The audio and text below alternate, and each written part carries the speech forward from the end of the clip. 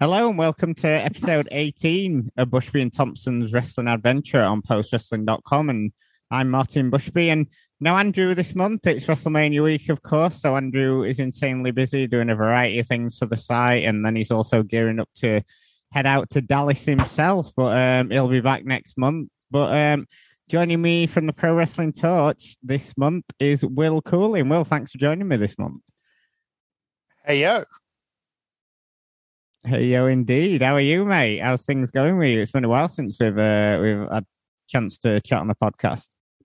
Yeah, no, I've been good. I mean, I think the last time may have been when we did the post all party parliamentary group report on British wrestling. Oh, yeah. Wow. That seems like about 3 years ago now. And by the way, even our cautious, caveated optimism, that didn't get vindicated, did it? No, no, and it certainly doesn't seem to have done so far, does it? But At yeah, least some MPs got free tickets to New Progress, eh? That's a change we really wanted to see. Yeah. MPs and the freebies, yeah, all goes hand in hand. It all makes perfect sense now, doesn't it? But I suppose before we get into the show itself, we're only 4 days away from the big live podcast in Leeds this Sunday, April the 3rd. It's going to be BWE, Grapple, and up next. Can't wait. It's going to be tons of fun. Still tickets left. grappleapp.com/support. We had the sad news, Will, you're not going to be able to make it up to Leeds, are you? You've got other more pressing issues at hand. Well, yeah, I'm of course I'm boycotting it because you refuse to include the in no way defunct British Wrestling Podcast, the British Wrestling Report. But yeah, no, I changed jobs Hey, if you year. can fly Rich Fan over, then we'll definitely have you two as part of the podcast. Hey, look. I don't have Grapple money. Like how they managed to pay for David to come over is between them and the Inland Revenue. I do not have that type of money. But no, I changed jobs recently, so and my son is still living in Canada, so I have to go over to Canada a couple of times a year. So basically, until he comes back sometime next year, when my ex-wife's tour of duty in Alberta ends, I don't think I'm going to go to much wrestling stuff, or particularly leave my house, to be honest. So it would have been great to come, but also what made it even worse is I am actually going to Canada in April, so 10 days after the show. I've got my stepson hero for the Easter holidays, so it was just I made this mistake when I went to Canada last year where I let Grapple and others took me in to go into the big Rev Pro Manchester show, which was great. I really enjoyed it. I also spent over 200 quid between everything involved in getting up there. And I just, with earning less money than I used to, I just can't afford it. I'm absolutely gutted. Not just because it'd give me a chance to troll the Grapple chat live in person, but it'd be great to see everybody again. And it'd be great to meet you in person because we still haven't met. I know, indeed. Well, I'm sure there'll be plenty of wrestling shows and stuff we can meet up at. It is a massive shame you're not coming, but for those that can, it is going to be a cracking day. So yeah, still a chance to if I could get come, tickets and stuff. If I could come, I absolutely would be there. So I would strongly advise people to come. And I think the thing as well is that this there may not be other opportunities. I was kind of hoping, expecting there be other opportunities, but with your retirement, with Grapple Gower stepping away from Spotlight, this may be one and done. So yeah, no, don't make the mistake I'm making. Get your tickets. Get your tickets now. So Alberta, how was that? How are you finding it with your trips going over there? Yes, I went. So I went back in September. Really freaky thing. So I arrived in Calgary, and I had to stay over in Calgary for one day because I couldn't get to where my son lives, which is by the way, this is a great name for a place. Medicine Hat. What? What a nice name for a town. Medicine Hat. Is it medicine? It looks like medicine, but it's wearing a hat. Does medicine wear hats? Don't know.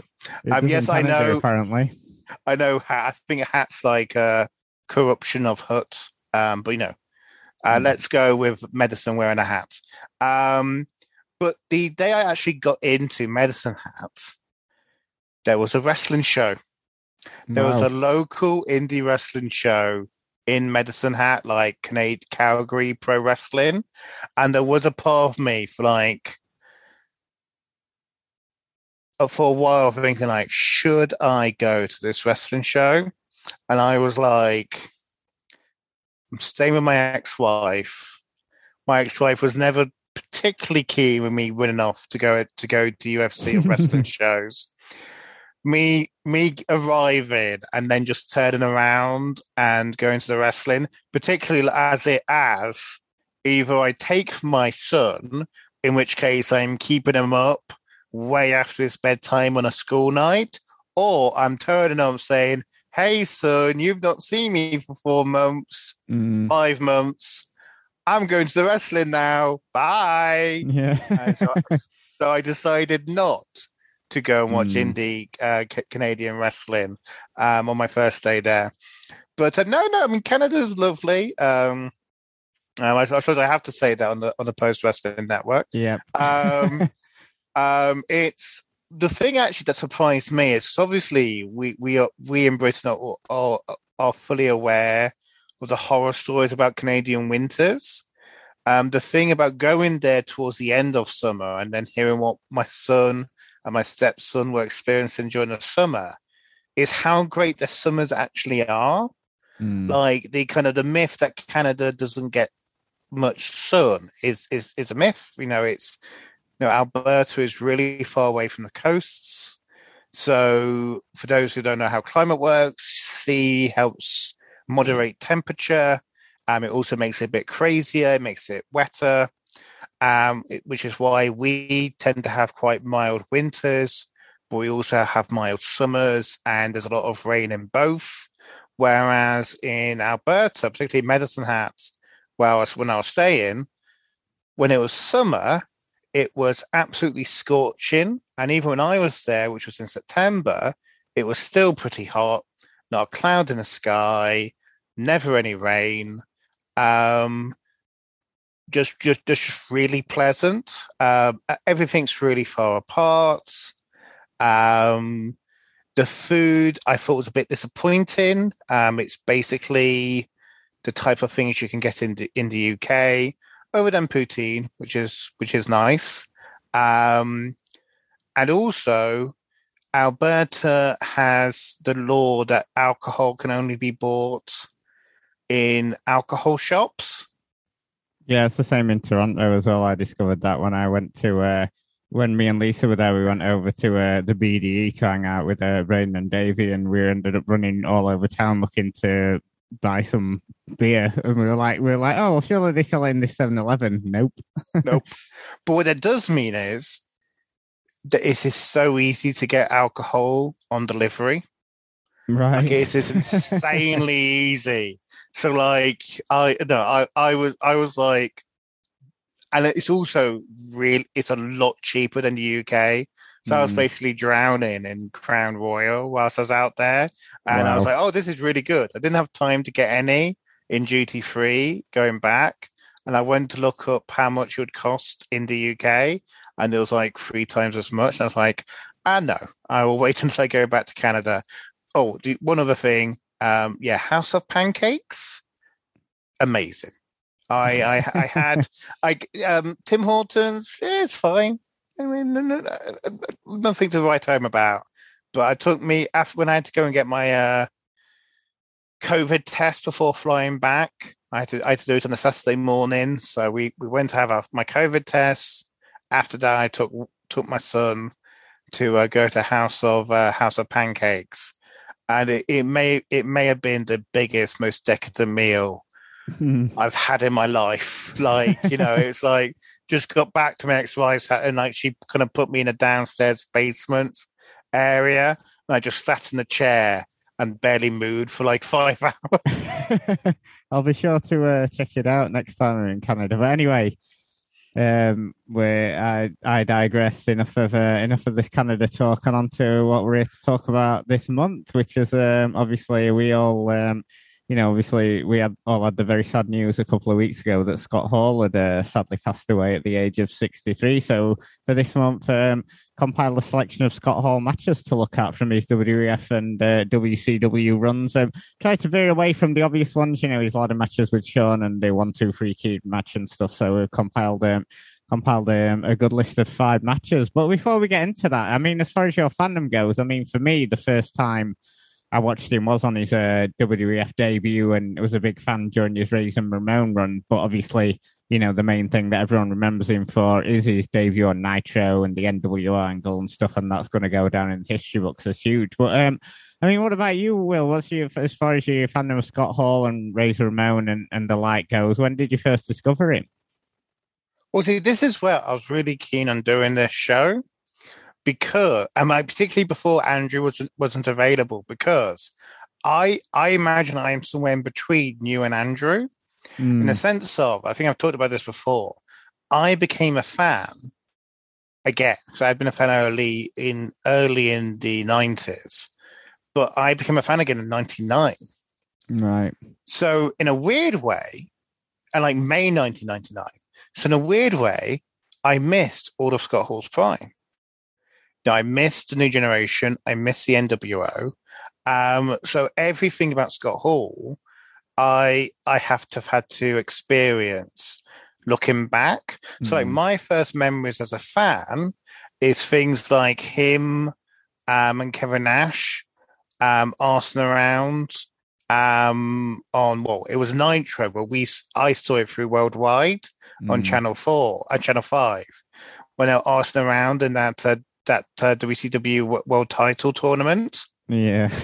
Where you'd have like so I think Scott Hall Kevin Nash was not allowed to compete, so it's like Scott Hall was in a tournament, so you had Kevin Nash coming out as like the Grand Wizard and stuff like that. It was all very wacky. And then of course you have the NWO revival at Starrcade 1999, which I mean, it was old hat when it happened, but it still felt like a big deal, and it was still surprising it disintegrated as quickly as it did. But I remember like getting my Power Slam with a big, double spread photo of Bret Hart with his WCW title, and Scott Hall and Kevin Nash and Jeff Jarrett, all beside him. And trying to draw that out, and do stuff like that. But then, of course, Scott Hall, his stint in Major League Wrestling, lowercase, ends like 2 months after that, allegedly, because the WCW realized that the racial discrimination case that was going through the courts meant that having fired Juventud for being a bit naughty, they had to fire Scott Hall for also being naughty. And this is what I was saying on the deep dive when I did a solo podcast a couple of weeks ago. Scott Hall's never really been relevant since then.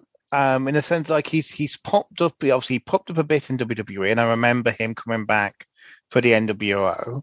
And it'll be interesting after we talk about the matches to talk about that, because Bruce Pritchard has popped up to say idiotic things as always. He pops up a bit in TNA, but you compare him to like Kevin Nash. No, Kevin Nash has a real run. Well, he has a real run in like post Russo, post Bischoff WCW. Like, he has the Insiders team with DDP. He obviously has the big feuds with Triple H and Shawn Michaels in WWE. He even, and like, this still doesn't make any sense. He was brought back to do the match with CM Punk before he gets injured. In the 2010s. And of course, he has my personal favorite, the stuff with Alex Shelley, which I do actually think is genuinely good and was genuinely very funny. And so, like, it's weird with Scott Hall, because Scott Hall is actually somebody really far in the past, but because of his personal issues and because the wrestling press kept covering him, he feels like he never went away. Like, it's not like someone like Goldberg, who was a wrestler, and then he just disappeared, and the wrestling press never covered him until he came back. Scott Hall there'd always be every month, every other month, every few months, there'd always be a news item in the Observer about something Scott Hall had did. And so even though he actually, if you're being honest, arguably he stopped being a frontline wrestler when he dropped the match to Goldberg in February 1999. But he still seemed very important, very relevant, at the forefront of people's minds. I suppose it's because he was such a big part of that whole NWO angle, and the resurgence of wrestling in the 90s, wasn't he? And that's why he kept his relevance. Yeah, but what's interesting as well is when you look back on what he was good at, he was actually quite an old-fashioned wrestler.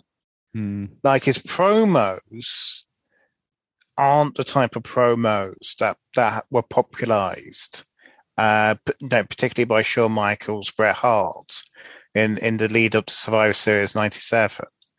The things he's good at as a wrestler are the things I think most old school people will say these are the things the kids today don't know. And so, like, this is where I thought it'd be in, because when you first suggested to me, I was like, oh, I'm not sure. Do I know enough about Scott Hall? But I was like, no, actually, you're a big fan of Scott Hall. You saw him live. I'm somebody who comes just a bit after you. And if we had Andrew's obviously younger than the two of us, he would be able to want to come in just like with no baggage and just come in from it completely fresh. Yeah. Whereas when I got into wrestling, like, this was like the near history stuff. This is the stuff you were kind of getting videos of and reading up on. And I don't think I ever said this, like, the first wrestling message board I posted on was the old WCW ones. Wow. They were great. I think they relaunched it in early 2000, but they had great message boards. Much better than anything that WWF was putting out similar. Yeah, they did seem in those early days of everyone having the internet sort of like around the States and stuff. WCW did seem to be at the forefront of all the sort of like internet-based stuff. So yes, I just think, and I obviously, like, I got to talk to him, and I suppose I don't know if you want me to tell you the story about that, because it's because you interviewed him for Fighting Spirit, didn't you? Yeah, and it's a classic thing, as often happens. What year are we talking here? Oh my god, I might be able to find that. I want to say something like 2013. I think. I think it's from like 2013, and it's a quite a funny story, actually, because it's basically, I think somebody else was meant to interview him, and they dropped out. And this was when, I think it's definitely 2013, because it's when I was living here. It's after I moved to Wolverhampton, and this was FSM 100, right? The 100th edition of the magazine, and as somebody who caused Brian Elliott a lot of stress with getting things in late, I've never known Brian Elliott to be more stressed And he didn't even have an article from me to edit because I think because it was a big issue, they had no room for my MMA nonsense. Because this is back before I was really writing about pro wrestling, and I was more their UFC writer. So I think somebody let Brian down. So he went to me and said, "I've got Scott Hall for you to. I've got Scott Hall, 20 minutes. You can interview him tonight." For Training Ground, which was like an interview series FSM did that was geared more about kind of giving advice to aspirant wrestlers or aspirant people in the business. Right. It's like, I said, yeah, I can do that. And it's like, yeah, you got to think of you got to think of the angle for the interview. I was like, well, the angle will be that he's training his son. So, we'll just talk about how he's training his son and advice he would give to young wrestlers and how he's enjoying, what he's doing with his son.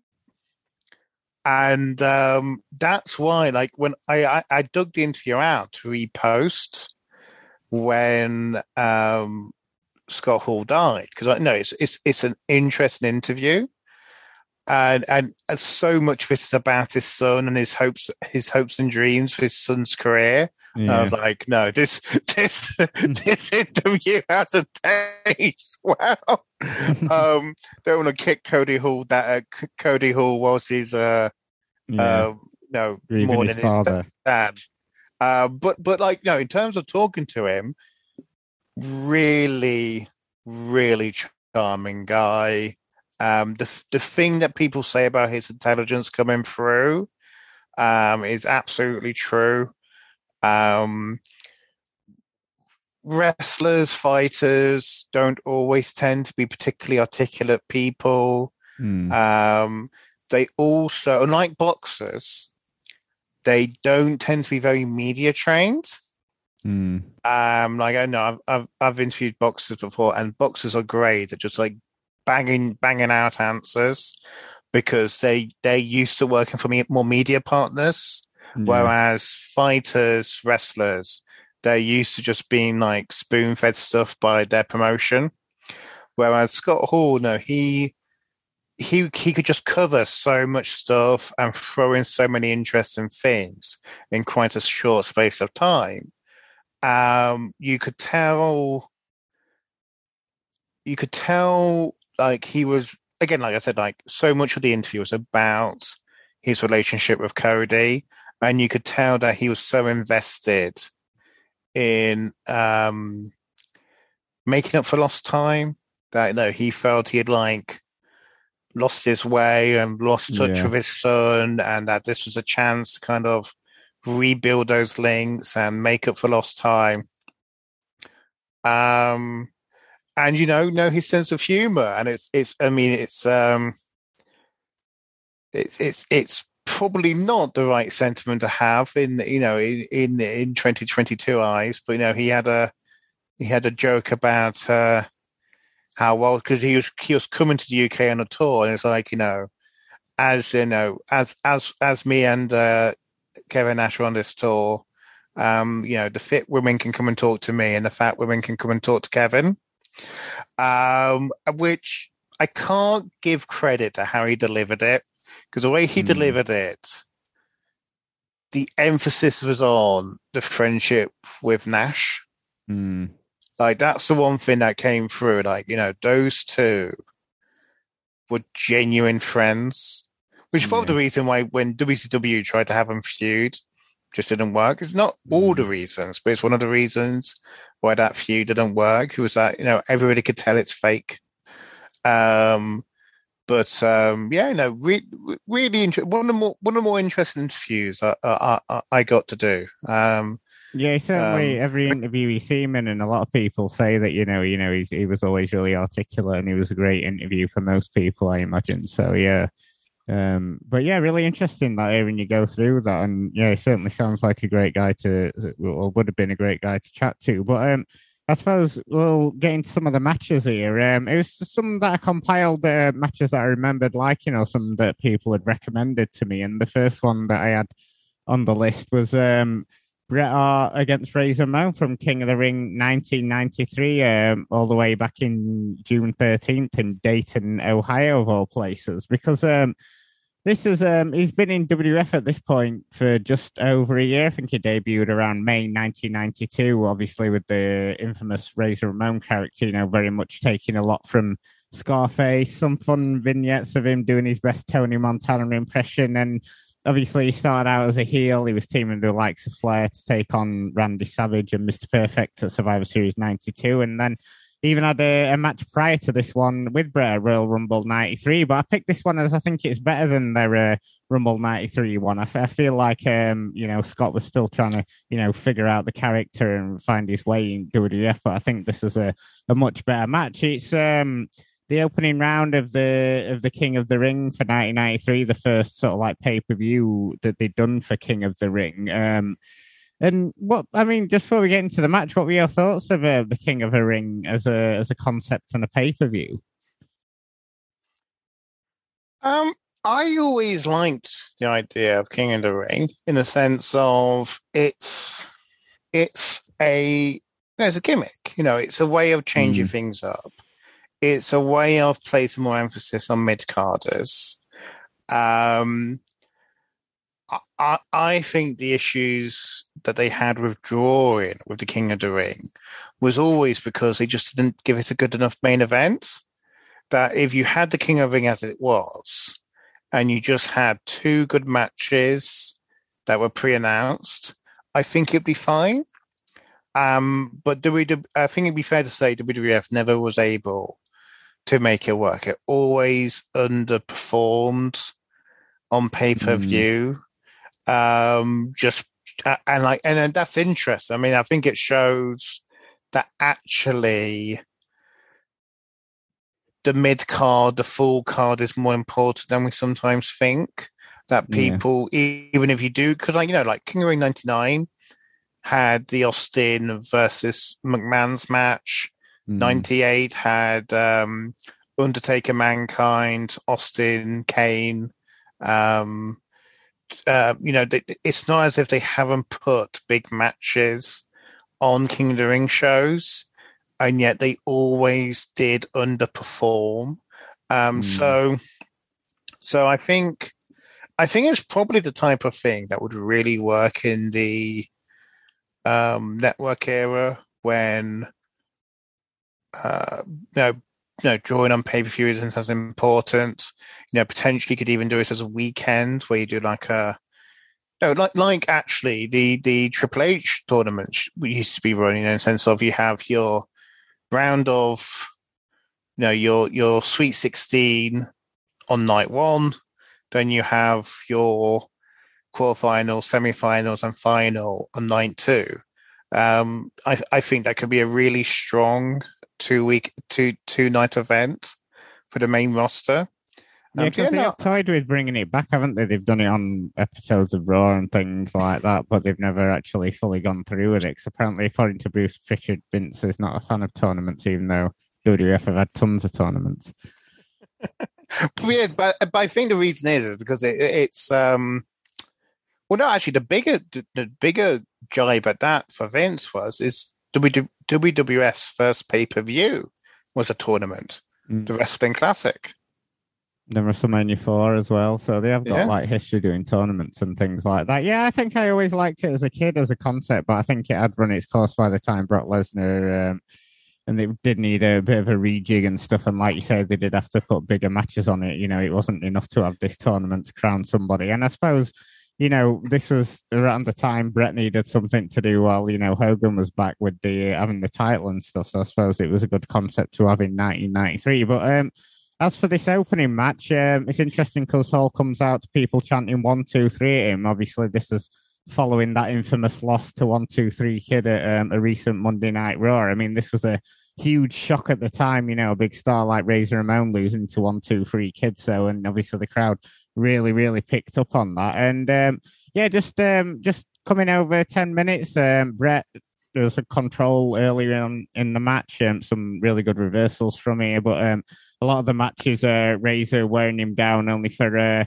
Brett to make the big comeback at the end and get the win. And what's interesting watching these older shows, I always find, Will, is how up for the crowd is no matter what the match is. You know, they always seem to like be really, really into the match, and everything they do, no matter the smallest thing, especially here with Bret Hart, you know, the crowd like bites on everything, don't they? Yeah, I mean, I think this is true of all these matches. The crowd is electric. They are chanting so loud. A much higher pitch crowd than we're used to, because I think there's more children. There's probably more women, because obviously, you know, the children have to be accompanied by somebody. Yes, the crowd noise is noticeably quite a bit different. In terms of the match, it's funny. Like I was looking at these through what I thought of Scott Hall. And this and the last match we'll talk about are the ones where I wasn't overly impressed with what he was doing. Right. To me, I think the reason why this match is very well regarded is because it's a bit of a Bret Hart clinic. But the problem with it being a bit of a Bret Hart clinic is he is clearly treating Scott Hall as a bit of a tree to move around. Like, it is very much Bret Hart having a match with himself. And it's not, I don't think it's designed to showcase Scott Hall's strengths. It's it's designed to make you think, oh my God, Bret Hart is getting a good match out of Scott Hall.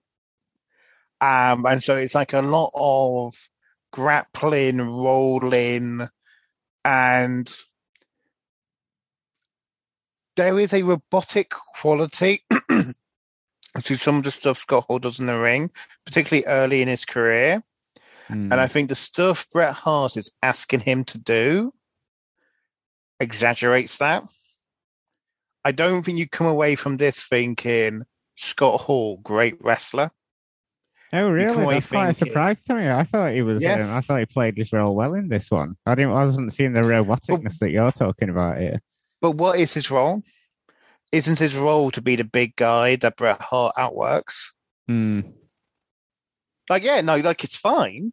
I'm not saying it's a bad match. What I'm saying is some of these later matches, you can pick things out and say, no, Scott Hall's, that's really awesome what he's doing. Whereas in this, it's like, he's hanging in there with Bret. He's not being embarrassed by Bret. No, he's given it his all. It's damning him with faint praise. I don't. Yeah, to me, this came across as a Bret Hart match that was happening around Scott Hall.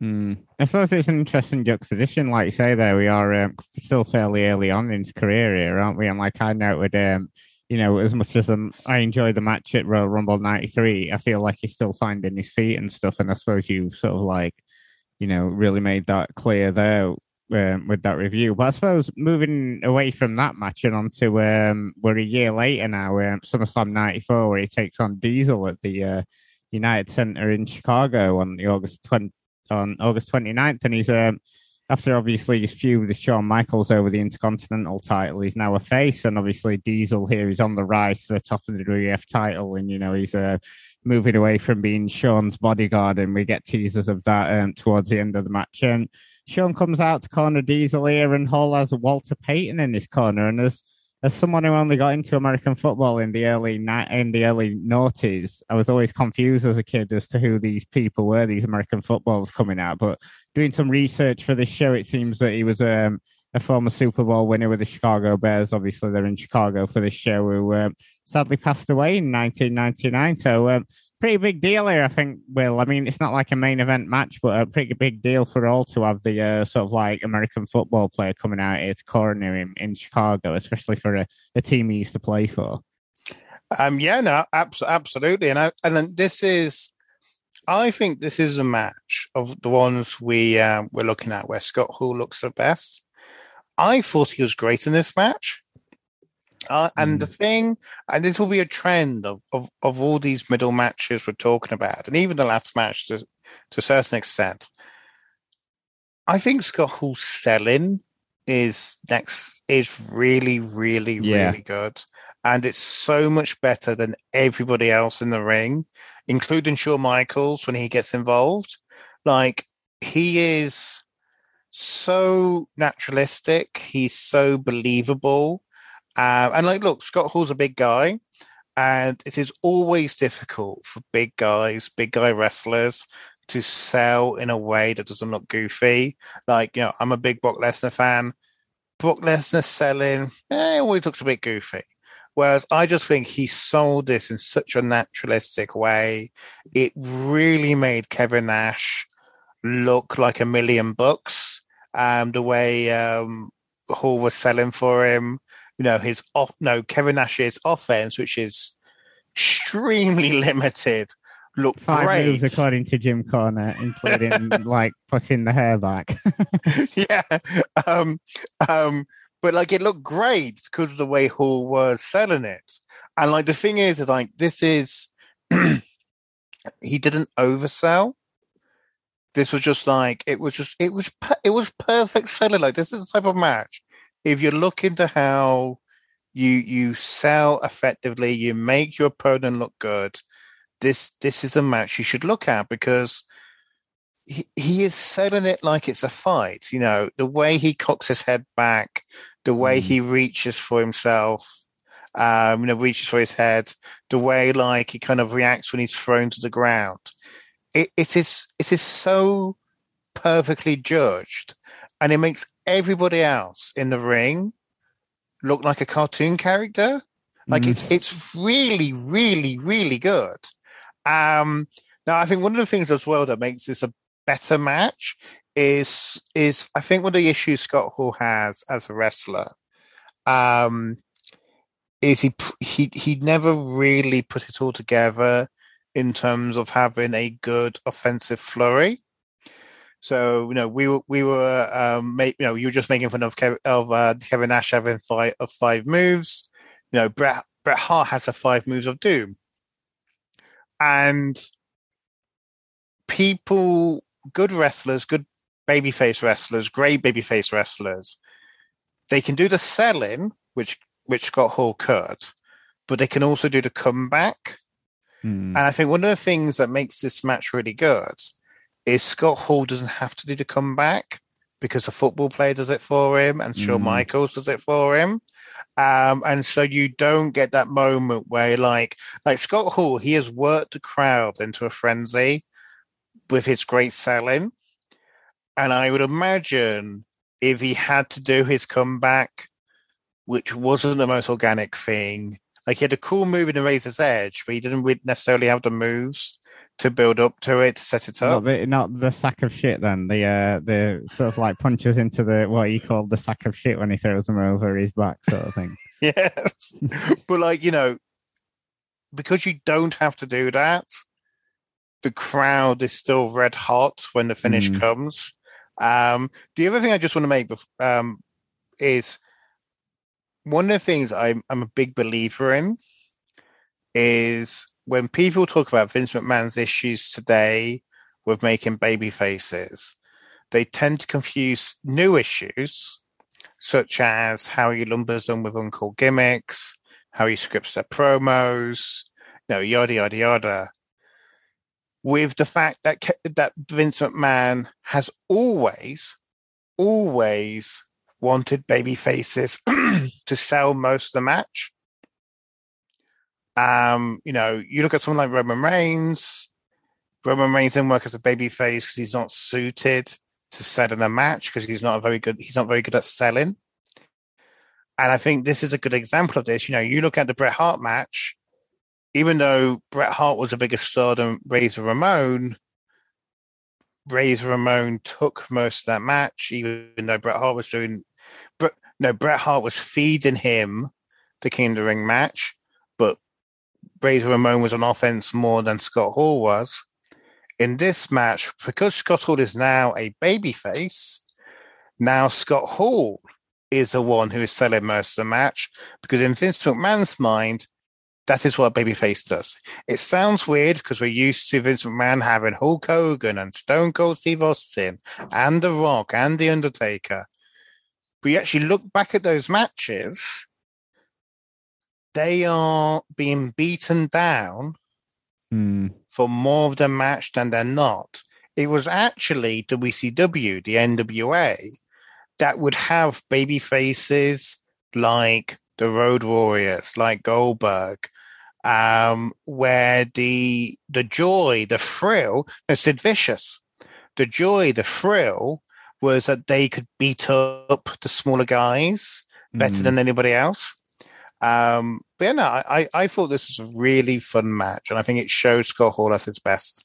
It is, and it's also one that I'd forgotten about until like I was, doing a shout out for sort of like Scott Hall deep cuts. And I think also I'm not like a big interference guy, but I feel like, obviously Peyton didn't get too involved in the match and Shawn was big enough for him for a lot of it. But I thought those two played their roles really well and stuff. And obviously, this is, I'm assuming sort of like 93 is the early formation of the Clique. So obviously, yeah, they're all trying to make each other look, the best, so they can all sort of like be the top guys. I'm assuming at this point. Well, yes, but this is the thing, though, is that like you look at how Kevin Nash sells the his groin going into the ring post. It is the most comical, hilarious thing. Like it's like the Scrubs episode where they have the pain chart. And it's like, like he is like the 10 on the pain chart. It is so over the top. You mentioned Shawn, it has to be said. Oh my God, Shawn is gorgeous in this match. I mean, like he is a very sexy man, and he is dressing to accentuate that. How WWF ever thought he looking like that, dressing like that, had any legs as a baby face, I will never ever know.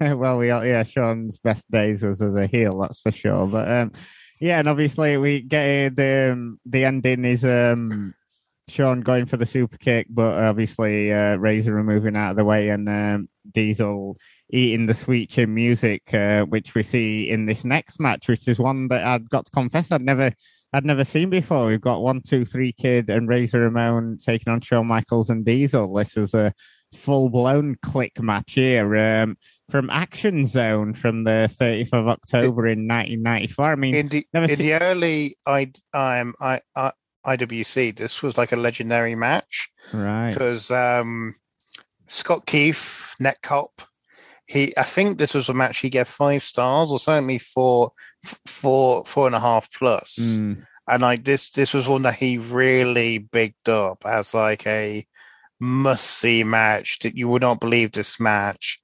Everyone's working hard. Everyone's doing great stuff. So yeah, so I never got around to seeing it either. But like, this is one of those legendary matches that was just thrown on a new TV show for whatever reason. Yeah, because Action Zone was a WWF program. I think it only lasted from about 94 to 96 and then was replaced by Superstars. But yeah, I mean, I can totally see at the time, people losing their minds, because a lot of these matches you have got to view with the eyes of sort of like watching it in that time, I think. But it is a brilliant match. I mean, 20 minutes, crowd, as we know before, is really hot for this. I mean, super fast for the time. I mean, we're used to these sort of like scramble tornado tag matches now, but we've got 1, 2, 3 Kid flying all over the place, Razor using Kid as a weapon, throwing him at Shawn. I mean, it slows a bit in the middle as Diesel gets his offense in as they build up for a hot tag from Razor to Kid, but the rest really, really fast for the time, and even starts like a tornado tag with Shawn, nearly getting beat in the first minute with a Razor's Edge, and then obviously we go back to the finish being Diesel, accidentally getting super kicked by Shawn again, teasing their dissension. But so much fun. I mean, if you've never seen this, I don't think it's on the network. Just Google it. But yeah, absolutely brilliant. I also found it hilarious that when Diesel does get super kicked by Shawn Michaels, he sells it like he's been killed. He's down for about 5 minutes, and he just completely out cold. And it's like, you think, the kick-outs from finishers these days, and he gets one Shawn finisher, and he's out for the count for about 5 minutes. But yeah, really, really enjoyable match. I mean, it even like holds up today, I think. Yeah, no, I think this is at least three and a half, three and three quarter stars, maybe even four, even now, and it's awesome. I mean, it's kind of it's that perfect pitch between the modern style and the old style in the sense of that there is a bit more credibility to the work. One of the things we didn't say about the previous match is Scott Hall could throw a good punch. He could really Oh, throw it. definitely, yeah. He could really throw a nice looking punch. And he could do a really nice tight lockup as well, which is weird stuff to think of somebody who you don't think of as an old school wrestler, but he could really do those fundamentals well. And this is a really fun match. I think this is kind of like match zero of the Outsiders in the sense of you see why Hall should have became a great tag team wrestler in a sense of he is so good as a guy building up to hot tag, even when it's Mm, somebody that lower status than him at like the 1, 2, 3 kid, because he's so good at selling, because he can do the hope spots, because it hides the fact that he doesn't have a great finish and sequence. Like he is kind of the glue that holds this match together because 1, 2, 3 kid isn't really in it that much. no. Presumably because Sean and Nash don't want to have to sell for him that much. And Nash is Nash. So yeah, no, it's mostly Nash and Sean beating up Razor, Razor making comebacks, 1, 2, 3 kid cheap shotting. But it's the thing is compared to most mid '90s, early '90s wrestling, this is done at a really fast clip. It's a very fast paced match. And I think it's one of the things we really underestimate in wrestling. Me and Rich on the deep dive recently, last week, we went through some old Triple H matches. Well, I should say, I went through some old Triple H matches, talk about Triple H to Rich. And in quick succession, I watch Triple H versus Foley from Royal Rumble 2000, the Taka and Jericho matches from that year, and I watched Triple H Batista from 2005, a Mm, match that I remember loving just as much as I remember loving Foley Triple H when I watched it live. mm, And the Triple H Batista match, when you watch it straight up one after another, oh my God, Triple H is moving so slow. It's so mm. ponderous, doesn't keep your interest. This match, on the other hand, is bang, bang, bang, bang, bang. It is so fast paced. And And like the you thing is, say, you've got to remember when you're watching it. This is WWF in 1994. You know what I mean? This is the same year where we have Undertaker against Undertaker. For SummerSlam and stuff. And this match, and you just know they've gone. All right, this is a new show, and blah blah blah, and all this. We'll just go out there and like have the match of the night. And I mean, yeah, it really, really stands up. Like I said, it's interesting watching it with today's eyes because you're so used to these tag team matches, that are so fast paced. Young Bucks and Lucha Brothers and the like. But yeah, this is like it's just unreal thinking about it from the time. yeah, no, absolutely. And I mean, we'll talk about this more with the outsiders, but it's just like people forget this, but the mid '90s were a real dark age for tag team wrestling. Like when Mm, I got back into wrestling in '99, one of the first issues of Pro Wrestling Illustrated I got was talking about how maybe this is a new golden era for tag teams because like WCW had just brought back their tag belts after not having them for a while, and mm. WWF was starting to do a bit more with their tag belts. And it's just like the great tag matches were still there, but like they weren't being booked and regular tag teams weren't being booked. And yeah, we could have got a much better tag scene in in the mid '90s than we did, and it could have drawn money if the Mm. powers that be wanted it to. Yeah, because I suppose moving on to onto WCW now and all's career in WCW. Because I've got to say it's pretty slim pickings from when he does move to WCW. I mean, fair to say he's involved in many great angles and moments, but as far as matches go, there's only a few I'd say, Will, that you can really pick out from Scott Hall's WCW career. Yeah, I think that's right, and I think it goes back to the issues we mentioned. One, because he was the most given, the bestseller of the Clique, which then transitions in to being the most given, the bestseller of the NWO. He often wasn't placed in a position to be the star of matches. He was often the workhorse of matches. And then, unfortunately, obviously, his demons take over because, if you're the workhorse of a team, if your performances start to dim as the extracurricular activities take their toll, there's not necessarily a way to hide the limitations you have. I mean, one of the things I was thinking of with Scott Hall was his promo style. Obviously, a great promo. No, his Memorial Day weekend promo in 1996 is one of the most impactful, important promos in wrestling history. It's a very old-fashioned style of promo. It's not the type of promo we're used to now. No, I can't think of a Scott Hall promo that was long, or that was hate-filled. Scott Hall did not have grudge matches. He did not have grudge feuds. Didn't really suit his character. Didn't really suit his style. He would come out and he would do promos about what he was thinking about, making fun of his opponents, making fun of the situation, or just selling his gimmick. And that really went away. First of all, when, as I said, like the likes of Shawn, the likes of Bret, I suppose Stone Cold Steve Austin the year before with some of the stuff he was doing against Bret Hart, popularized the long monologue that really expanded about why you hated somebody.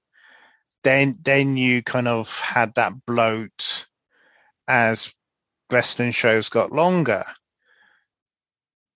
But Scott Hall, if you want somebody to do a 3-minute, 4-minute promo to get a point of view across, to hype up a match, he could do it.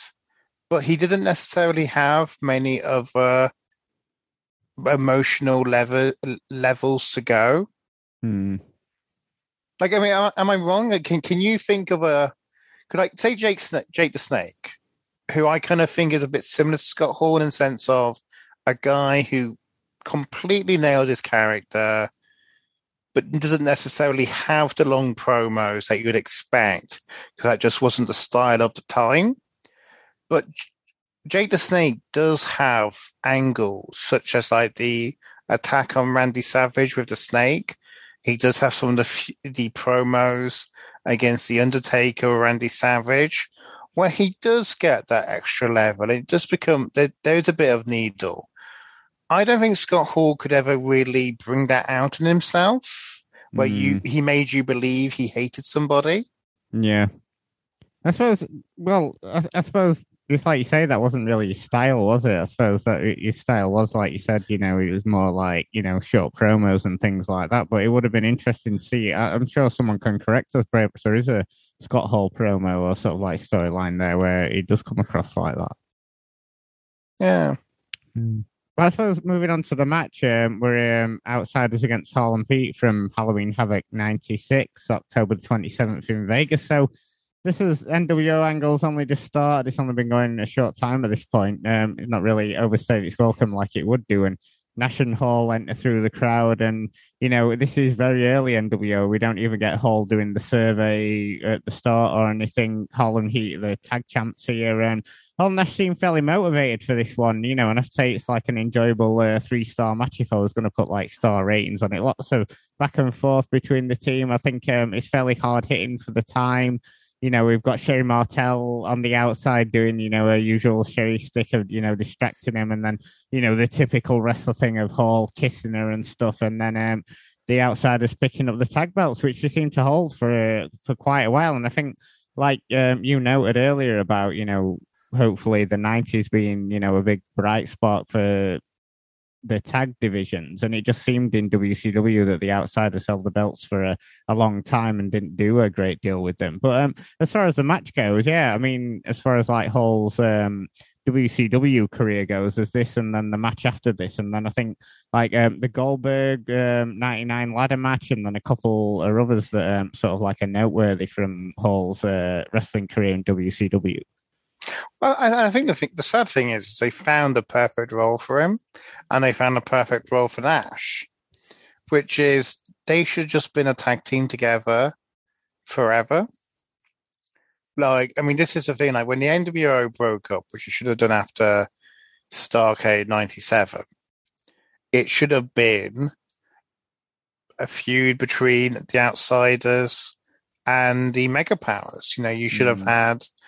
Nash and Hall go up against Hogan and Savage, and probably lead to a Hogan Nash match.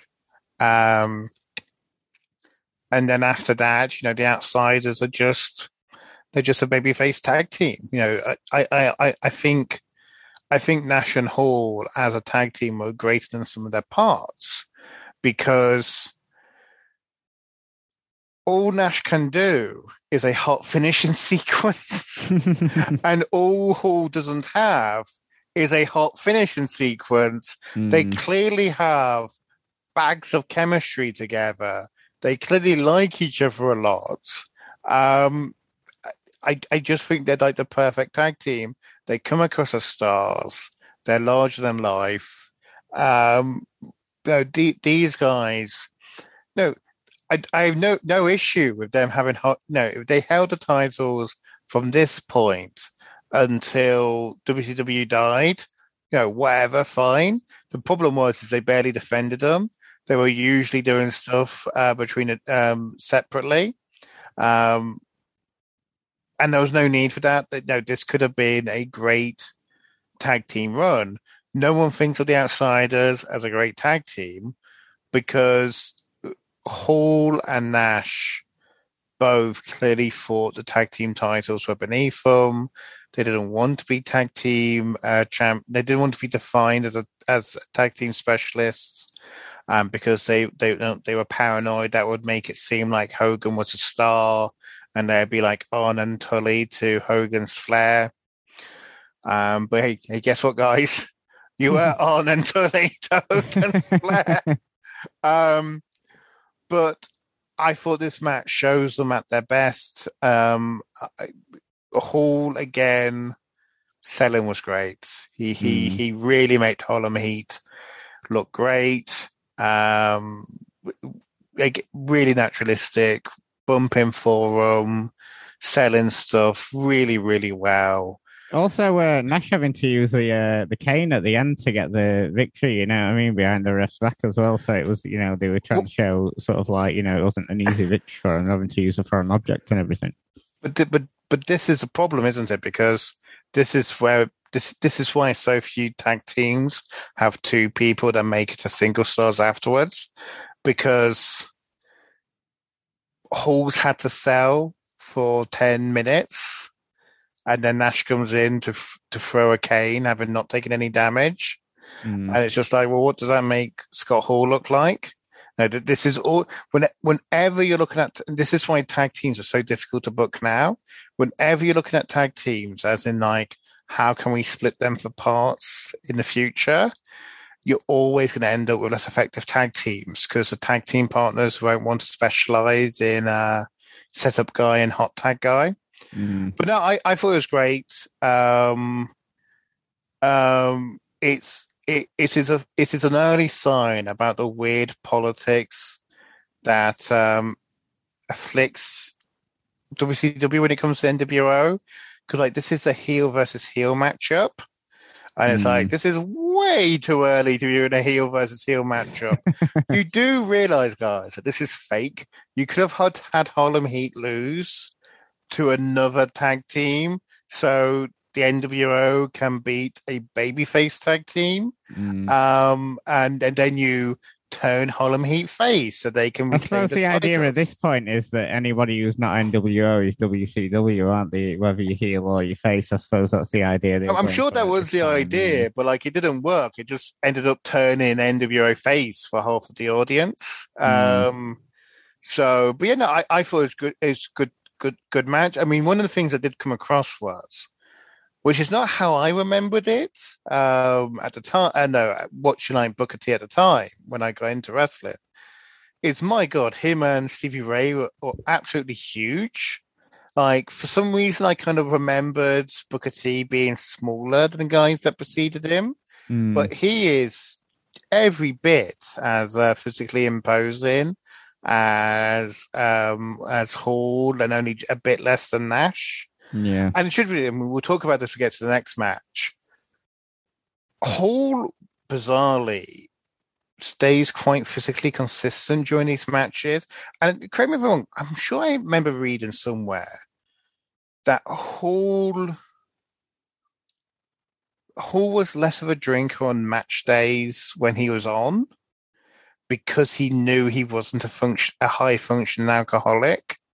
Whereas the likes of Nash were a bit more leery because they knew they could handle it better than he could. Because like Nash looks in amazing shape in this match. Like he looks $1,000,000. Like he looked good in 1994, but he looks even better here. Like there's actual muscle definition in his upper body. And the next match, I don't think that's true anymore.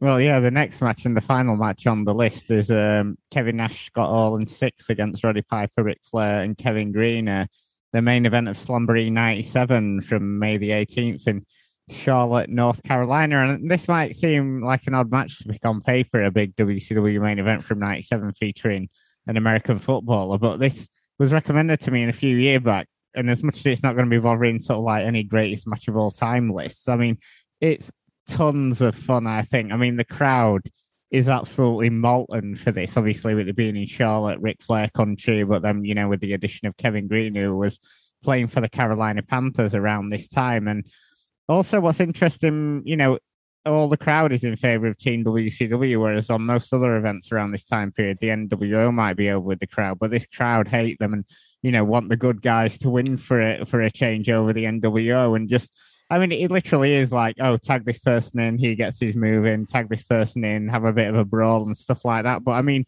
even when Kevin Green gets in to fire up and the crowd just goes absolutely insane at the thought of him, you know, taking on, you know, the big guy, Kevin Nash, and just tons of fun. You can tell like Flair's having the time of his life, you know, being back in his old stomping ground, you know, and just really, really fun match, I think. And definitely, if you only see two matches are the ones we'd recommended, I'd reckon the Action Zone one and then this one, just for like the crowd. I mean, if crowds make matches, they definitely make this one, because not a great deal happens other than sort of like, you know, them all tagging each other in and then the brawls and stuff like that. There is even you know, Piper knocks a ref out of one bit and we get a massive brawl and stuff, but the crowd is eating this up like nothing else. And I just always love just putting this on as like, sort of like, you know, leave your brain at the door, kind of like a big blockbuster movie, and just like a real fun match, I think.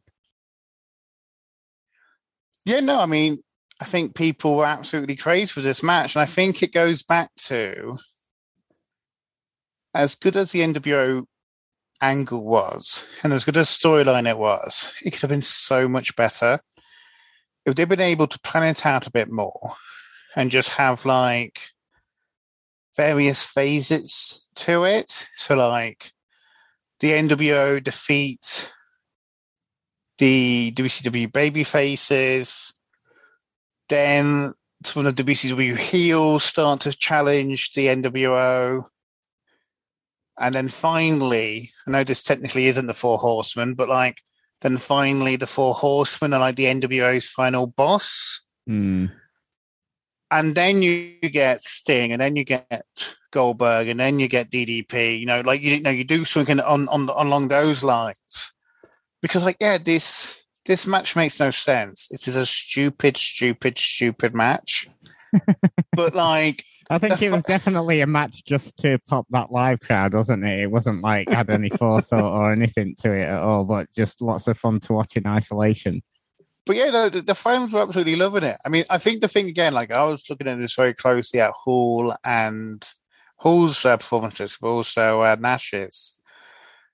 Like Nash looked awful in this match. I mean, this is 6 months away from when he calls in sick, because he thinks he's had a heart attack, and it's like, yeah, I can see that.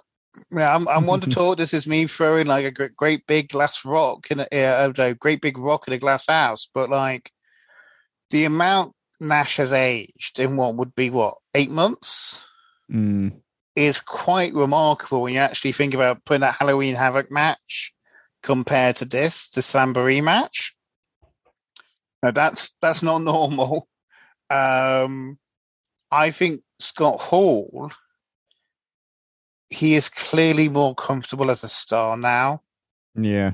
I think you get the sense he was never actually very comfortable with the Razor Ramon gimmick, which is hilarious because you obviously get trolls saying when him and Nash came back, they should have came back as the WWF gimmicks. Yeah. But like you can tell that as he gets to be himself, he's more comfortable. He's more comfortable being a character, a performer. So he is much more exaggerated, much more kind of over the top, which does take away a bit from some of his selling.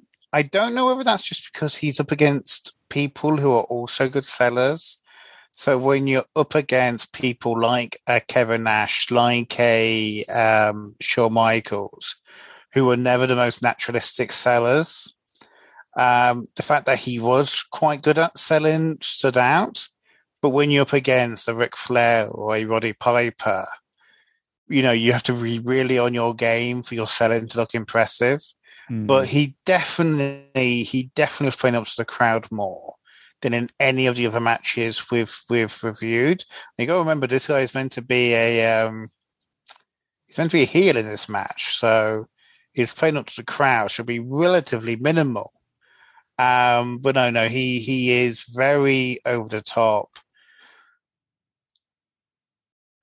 It feels like a performance under the influence, if I'm going to be honest. Like, this does not feel like an evenly calibrated performance. But it's a fun performance. He it's weird because you got Sean Waltman in there. It feels like the NWO team doesn't know which of them's going to be the heel in peril. As stupid as a thing to say as that is. Yes, so apparently Flair and Piper wanted Hogan in there, and it was Nash and Hall who fought to have 6 in there. I honestly think it'd be a better match if Hogan was in there, because then it'd be cleared, and then it'd be Hall who was the heel in peril. And so you'd have a very clear dynamic. Whereas with this, it sometimes felt Hall and Waltman were stepping on each other's lines, or Waltman was kind of not necessary. But yeah, no, it's a very fun match. Kevin Green barely does anything. No. But what he does do is effective, I feel. No, it is. Yeah. And like Roddy Piper barely does more than Kevin Green. Like, it is very much Ric Flair, yes, we know you started wrestling 20 years beforehand. But yeah, you're gonna have to take most of this match for your team. And Flair's like, yeah, that's fine. By the way, it has to be said a number of times. Is there anything more ugly than Flair's mid-90s haircut? No.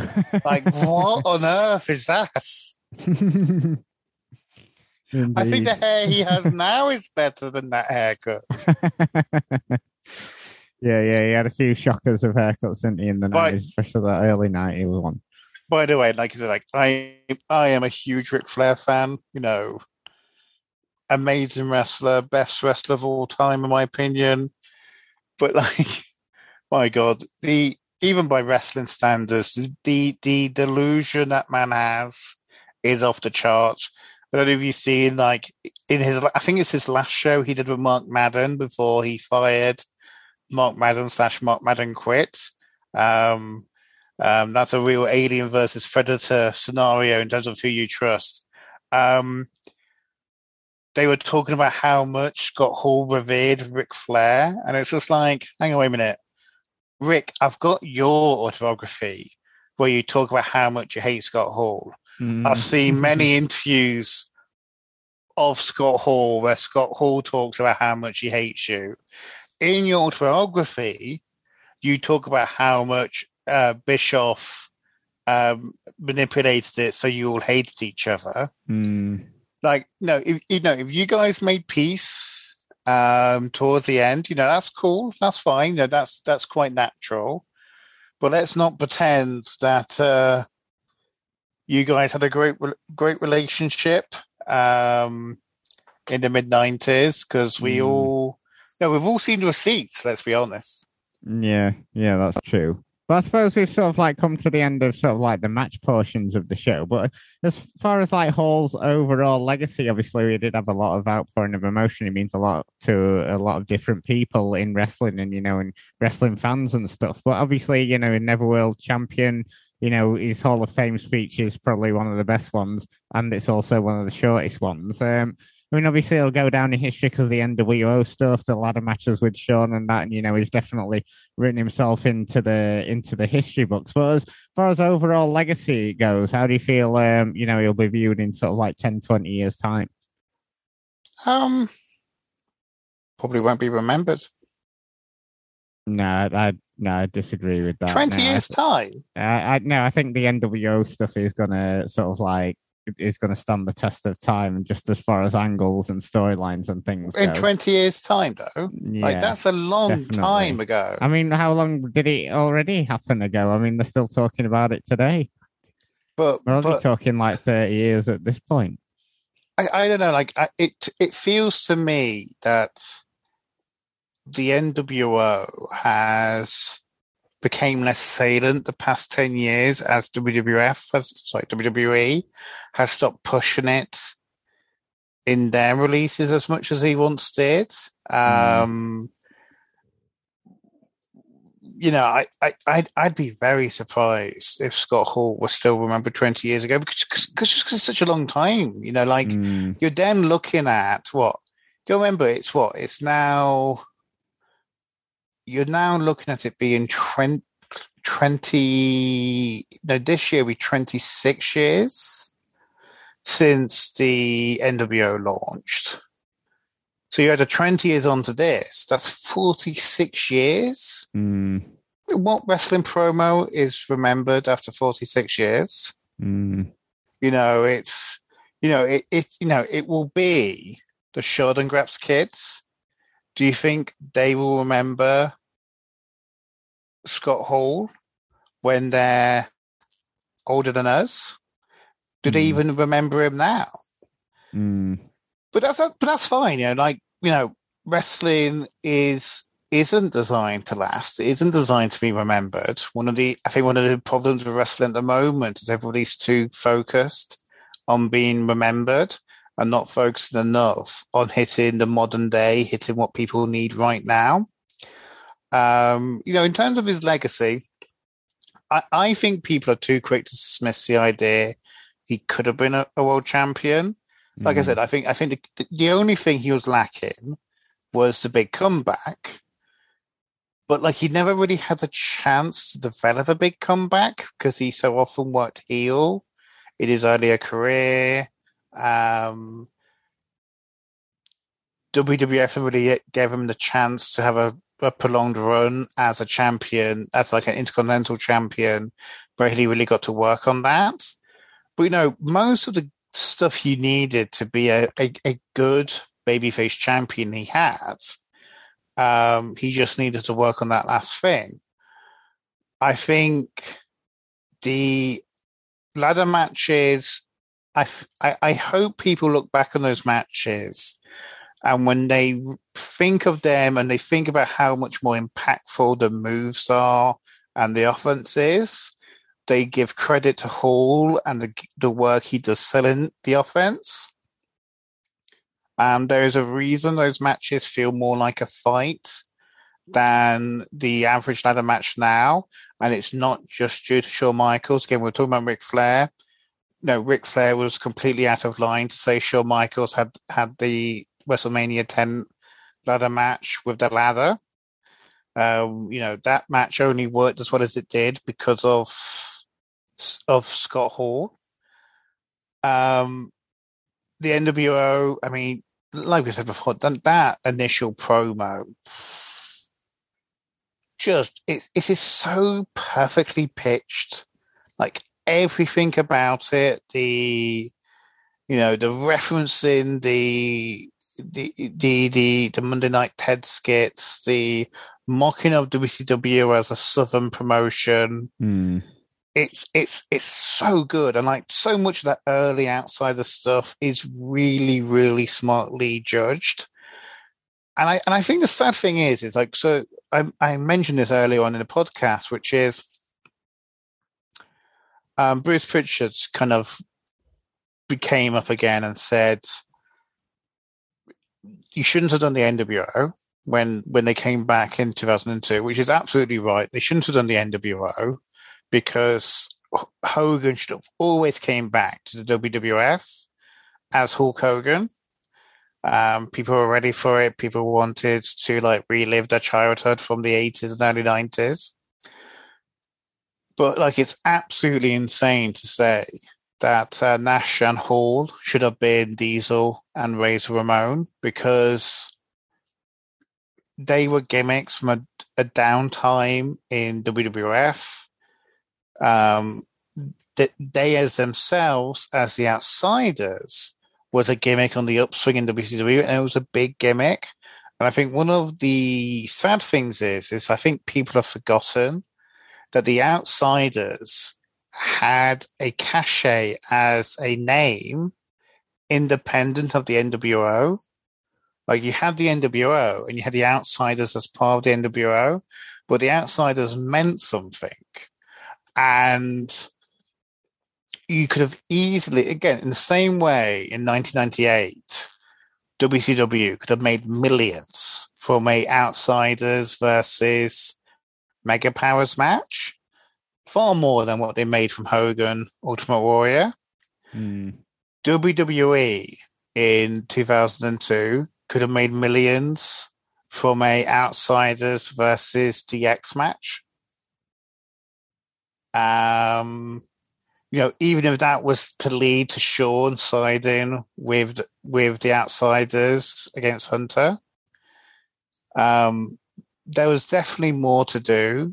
But I think honestly, the main thing with Hall is, and it's a bittersweet thing, is that it's good that he got to live to an old age. Like, you think of all the deaths, all the tragedies we've had in wrestling in the past 20, 25 years. Scott Hall dying of a complication during an operation in his mid-60s. I don't think that's what most people have thought would be the way his story ended. I think most people thought his story would end in a much more tragic, horrible way. It's never nice when someone dies. Hats off to DDP, and obviously, he was heavily involved in that Jake the Snake documentary that I think is still available on Netflix. So yeah, obviously, it was, good to see that he'd come out of it on the other side. But I suppose moving away from that, and obviously it was good having you on this month, Will. I really appreciate you taking the time out and coming on and chatting Scott Hall. But as far as like other things outside of sort of like this show, what else have you got going on?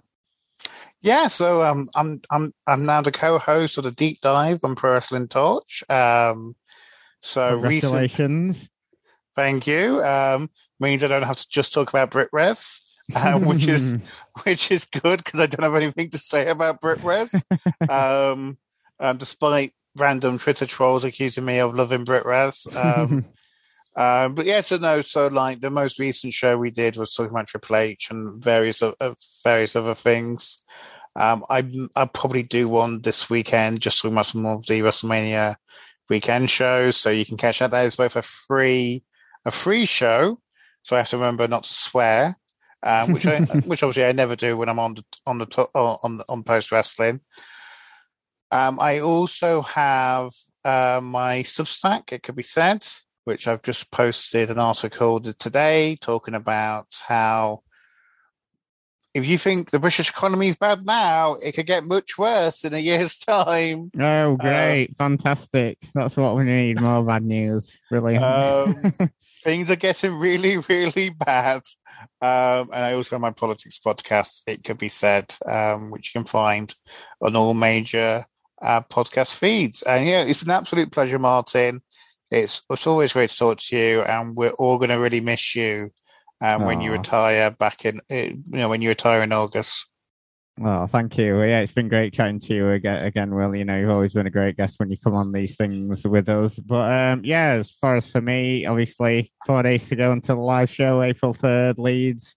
Come hang out with us, you know, watch 3 live podcasts. There'll be BWE with me, Benno, Andy Ogden, and a few guests. And then up next with Davey Portman, and then all the Grapple lads will be having a live show as well. So yeah, definitely go to grapple.com/support and check everything out on there. And Will, thank you. Of course, all roads lead to postwrestling.com. You know, it's a busy week for everyone on the site, you know, with all the WrestleMania stuff, all the stuff happening over there. So definitely keep your eyes peeled on, you know, with the variety of podcasts and all the written work that's going to be coming out of there. And thanks for listening. And Andrew will be back with me, and we'll catch you next time.